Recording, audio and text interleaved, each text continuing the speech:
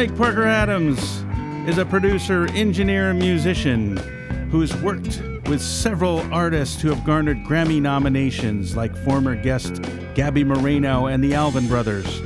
Today we talk to Craig about his relationship with the Zappa family and his memories of Frank.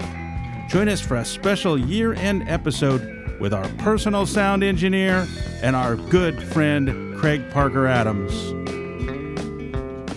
So this is going to be our year-end wrap-up show with and Bill Cody, the producer of the Chris Kirkwood podcast. This is Chris Kirkwood. Hello, Bill. And finally, on the other side of the glass, our wonderful friend Craig Parker Adams of Winslow Court Studios. Hi, guys. Yeah, crazy to be on this side of the glass.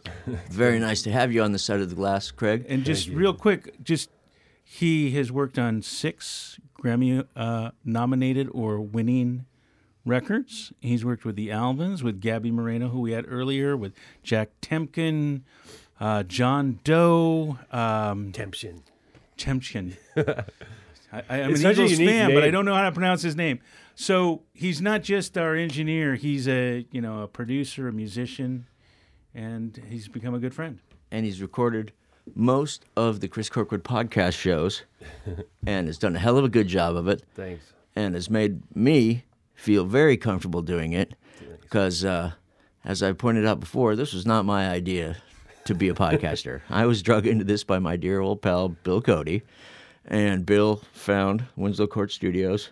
And we've made it through 2015. And amazing. We've made a bunch of shows. Totally crazy. And one of the things that's made me feel so comfortable here is that in the ante room of the studio, there's a very big photograph of Frank Zappa inside of his mobile studio. And I'm a big Zappa fan. One of my favorites.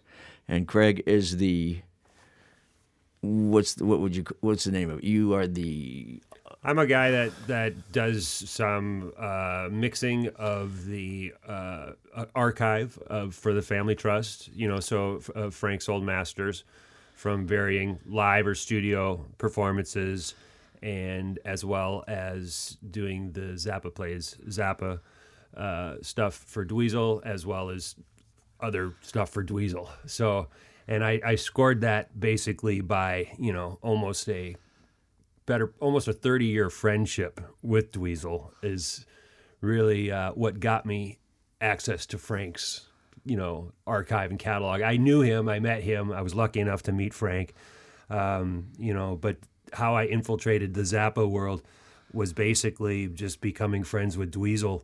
One of my favorite stories, actually, because we'll just talk about Zappa for a quick second here. I mean, it's one of the things. Your connection to Zappa is one of the things that immediately when I came into the studio here, because this is some alien territory for me doing a talk show, right? Yeah. In a way, it's not because I love the sound of my own voice, right?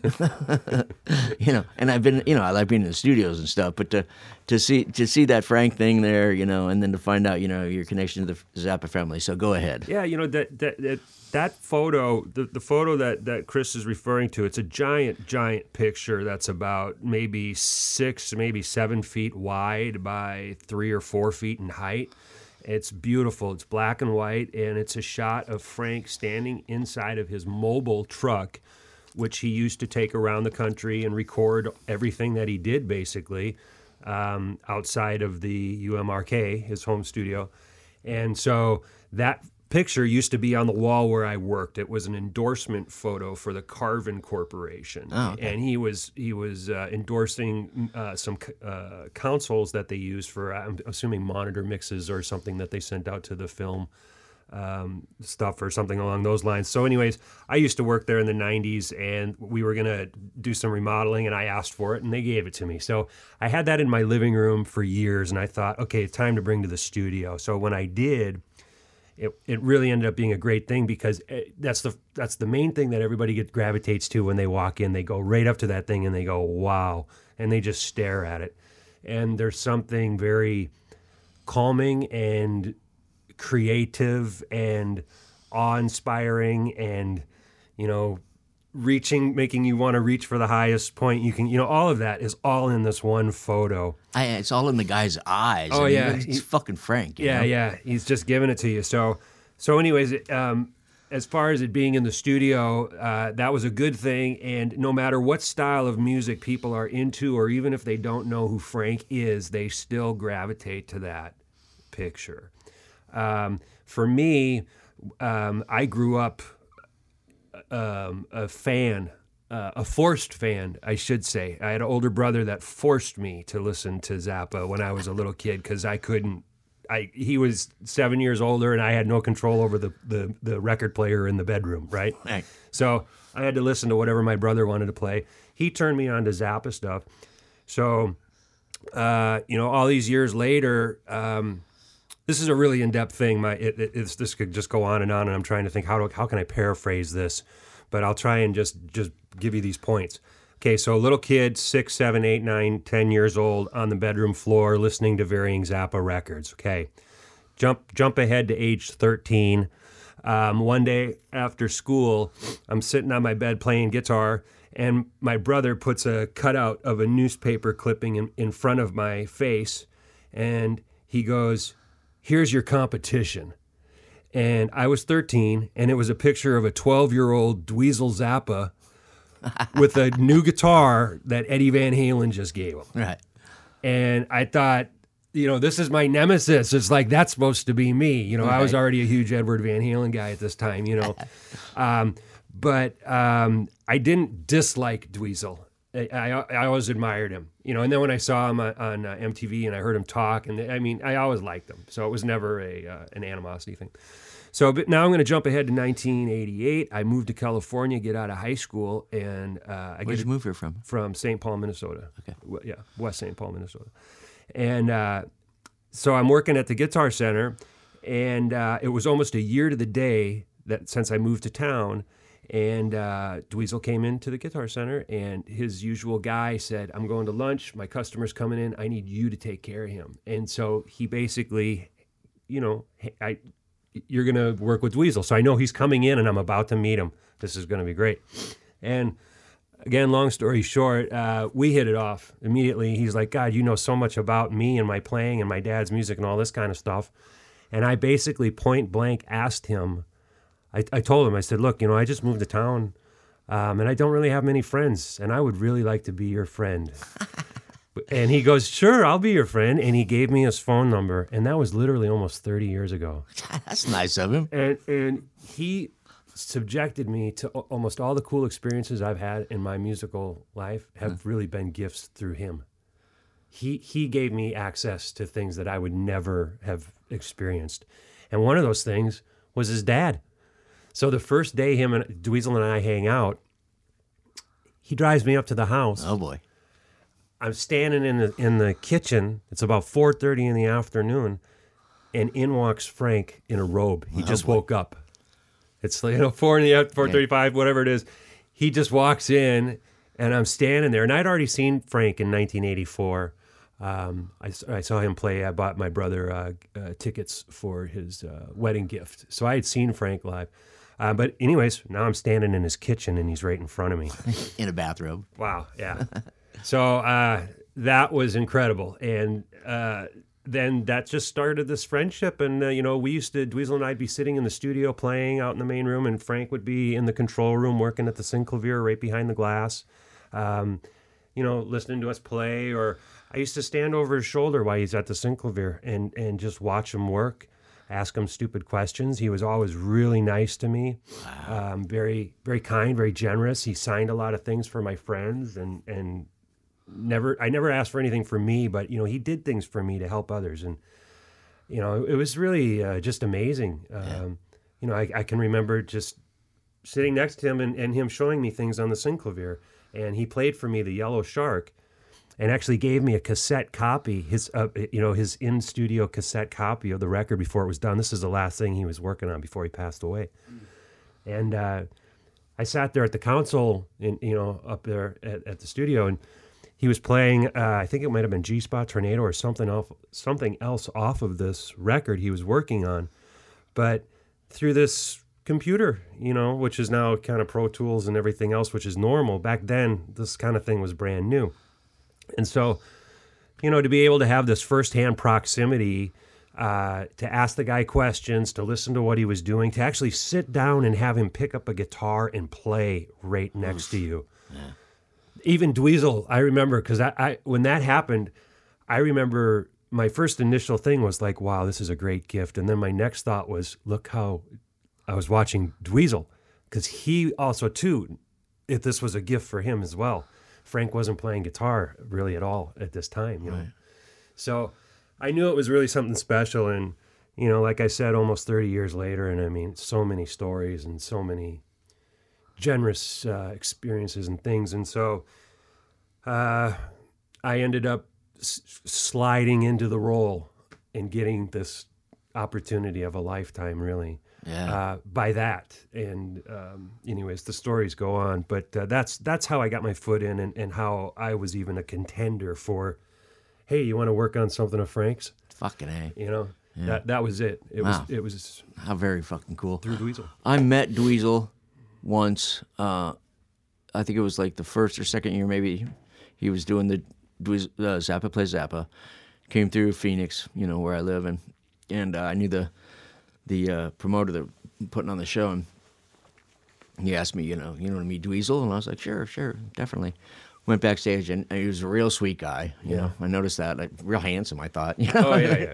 a good-looking guy. Totally, real soft hands. And a fucking hell of a good guitar player. Oh, yeah. And I remember that story, that real sweet story, like you're talking about, when your brother put the picture of Dweezil with his new Eddie Van Halen guitar. I remember hearing that story when it happened, like. Dweezil, growing up with his dad's fucking Frank Zappa, right? But he loves Eddie Van Halen, totally. and Frank recognized Eddie as somebody that was doing something, bitching with a guitar, and decided to meet him, had him come over to the house, and Dweezil was starstruck, and I remember that, right? Yep. And then that night I saw them play that Zappa Plays Zappa. He did that eruption, that stuff, and he played that on a guitar that was like maybe it was the new Dweezil version of the guitars. Somewhere there was a connect there with Eddie, and it's this one particular guitar. Yeah, it's the yellow and black Charbel. I know the one you're talking about. So he played it on that, and of course, I couldn't help but be like, oh, geez, so it's nice meeting you. Know about your dad, you know what I mean? There's a little bit of that kind of thing, most definitely. But I mean, because Frank, to me, the closest I got to Frank is one time I got asked by, maybe it was Rhino or somebody that was putting out some, Oh, Rykodisc. Or Ryko, was putting out something, and they asked me and a couple other like guys. I think maybe it was Trey from Fish, a few other people, right? Like to give them a quote about Frank, right? And then. Years later, friends of mine actually got me, took it out of a magazine and had it, framed and gave me this thing, because, I really like Frank, and it had my little quote in there. My quote was, Frank Zappa is one of the people that taught me that rock and roll didn't have to suck. So, wow. Guy goes deep with me, So, and speaking of Dweezil, anytime you want, let Dweezil know that we'd fucking love to have him on the show. Sure. We'd love to have him on the Chris Kirkwood podcast, and, the Chris Kirkwood podcast has become, I like saying that, the Chris Kirkwood podcast has become a really fun thing for me to do, and you've been a really big part of that, Greg. Really big part of it, so. Well, I'm glad you all came here. It was great to meet Bill when I did. Actually, Bill and I met years ago when he came in to do an interview with Exene here on another film that he was working on, so it was great to reconnect. Two-Headed Cow, starring the Flat Duo Jets and Dexter Romweber. There you go. With Jack White, so Nico Case. Anyway, so yeah, what's up, Dex? Bill and I ran into each other at a gallery with a fellow common friend, and so when he mentioned this, I'm really grateful just for the artists that you all have been bringing through, my spot, and hearing all your stories and their stories, and I mean, this is really just what it all is about, it's been creativity, neat. It's been interesting. I mean, it's something that I've just. Just doing it, being the host of the fucking thing or whatever, it's got my name on it, whatever, that kind of thing. But, it's been a little intimidating. But I found it to be really, really interesting because of that, getting to meet different people. And then just, Bill was kind of right. I'm kind of yakety, or enough. Right. And to just like meet these folks and then to chat with them about stuff, That's awesome. And Bill's done a hell of a good job. I mean, Bill's made this happen completely. I told him that was my one stipulation when we started the thing. I said, okay, I'll do it, but you have to do fucking everything. Oh, he's hustling his ass off. Except me. I'll come over and be me. I'll sit there. He's like, just be yourself. And I'm like, they ain't a whole hell of a lot else I can be, but I told him, you take care of absolutely everything else, and he's done that, and now here we are, Well, I don't know that, because I know we're going to stop this real quick, and I don't know that you guys will ever, I'll be talking to you again at any time, but I just want to share this, because if you do end up, or if we air this, is just a story for people about Frank. I won't get too specific about it, because I never actually shared it with the youngest daughter, Diva. For those of you who don't know, there's 4 kids for the Zappas, and the youngest is, Dweezil's youngest sister's name is Diva. And anyways, when I first became friends, and this is something I've always wanted to tell her, someday I will, but I just want people to know this little side story you may not know about Frank Zappa, or what kind of person he could or couldn't be. But for all the times that I was around the house or over there or hanging out at the studio, and it was often back in those days, I used to spend pretty much daily with Dweezil.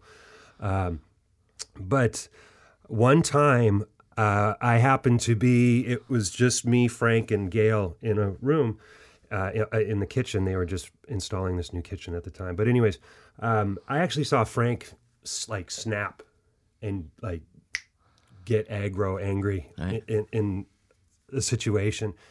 And it was really crazy to experience, but it was kind of a beautiful thing in retrospect.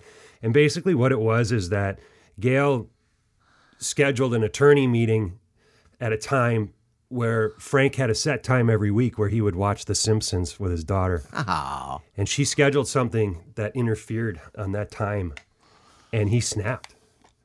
And I was just this kid, this teenager, kind of this, friend of the family, kind of just off in the corner going, whoa, watching this thing.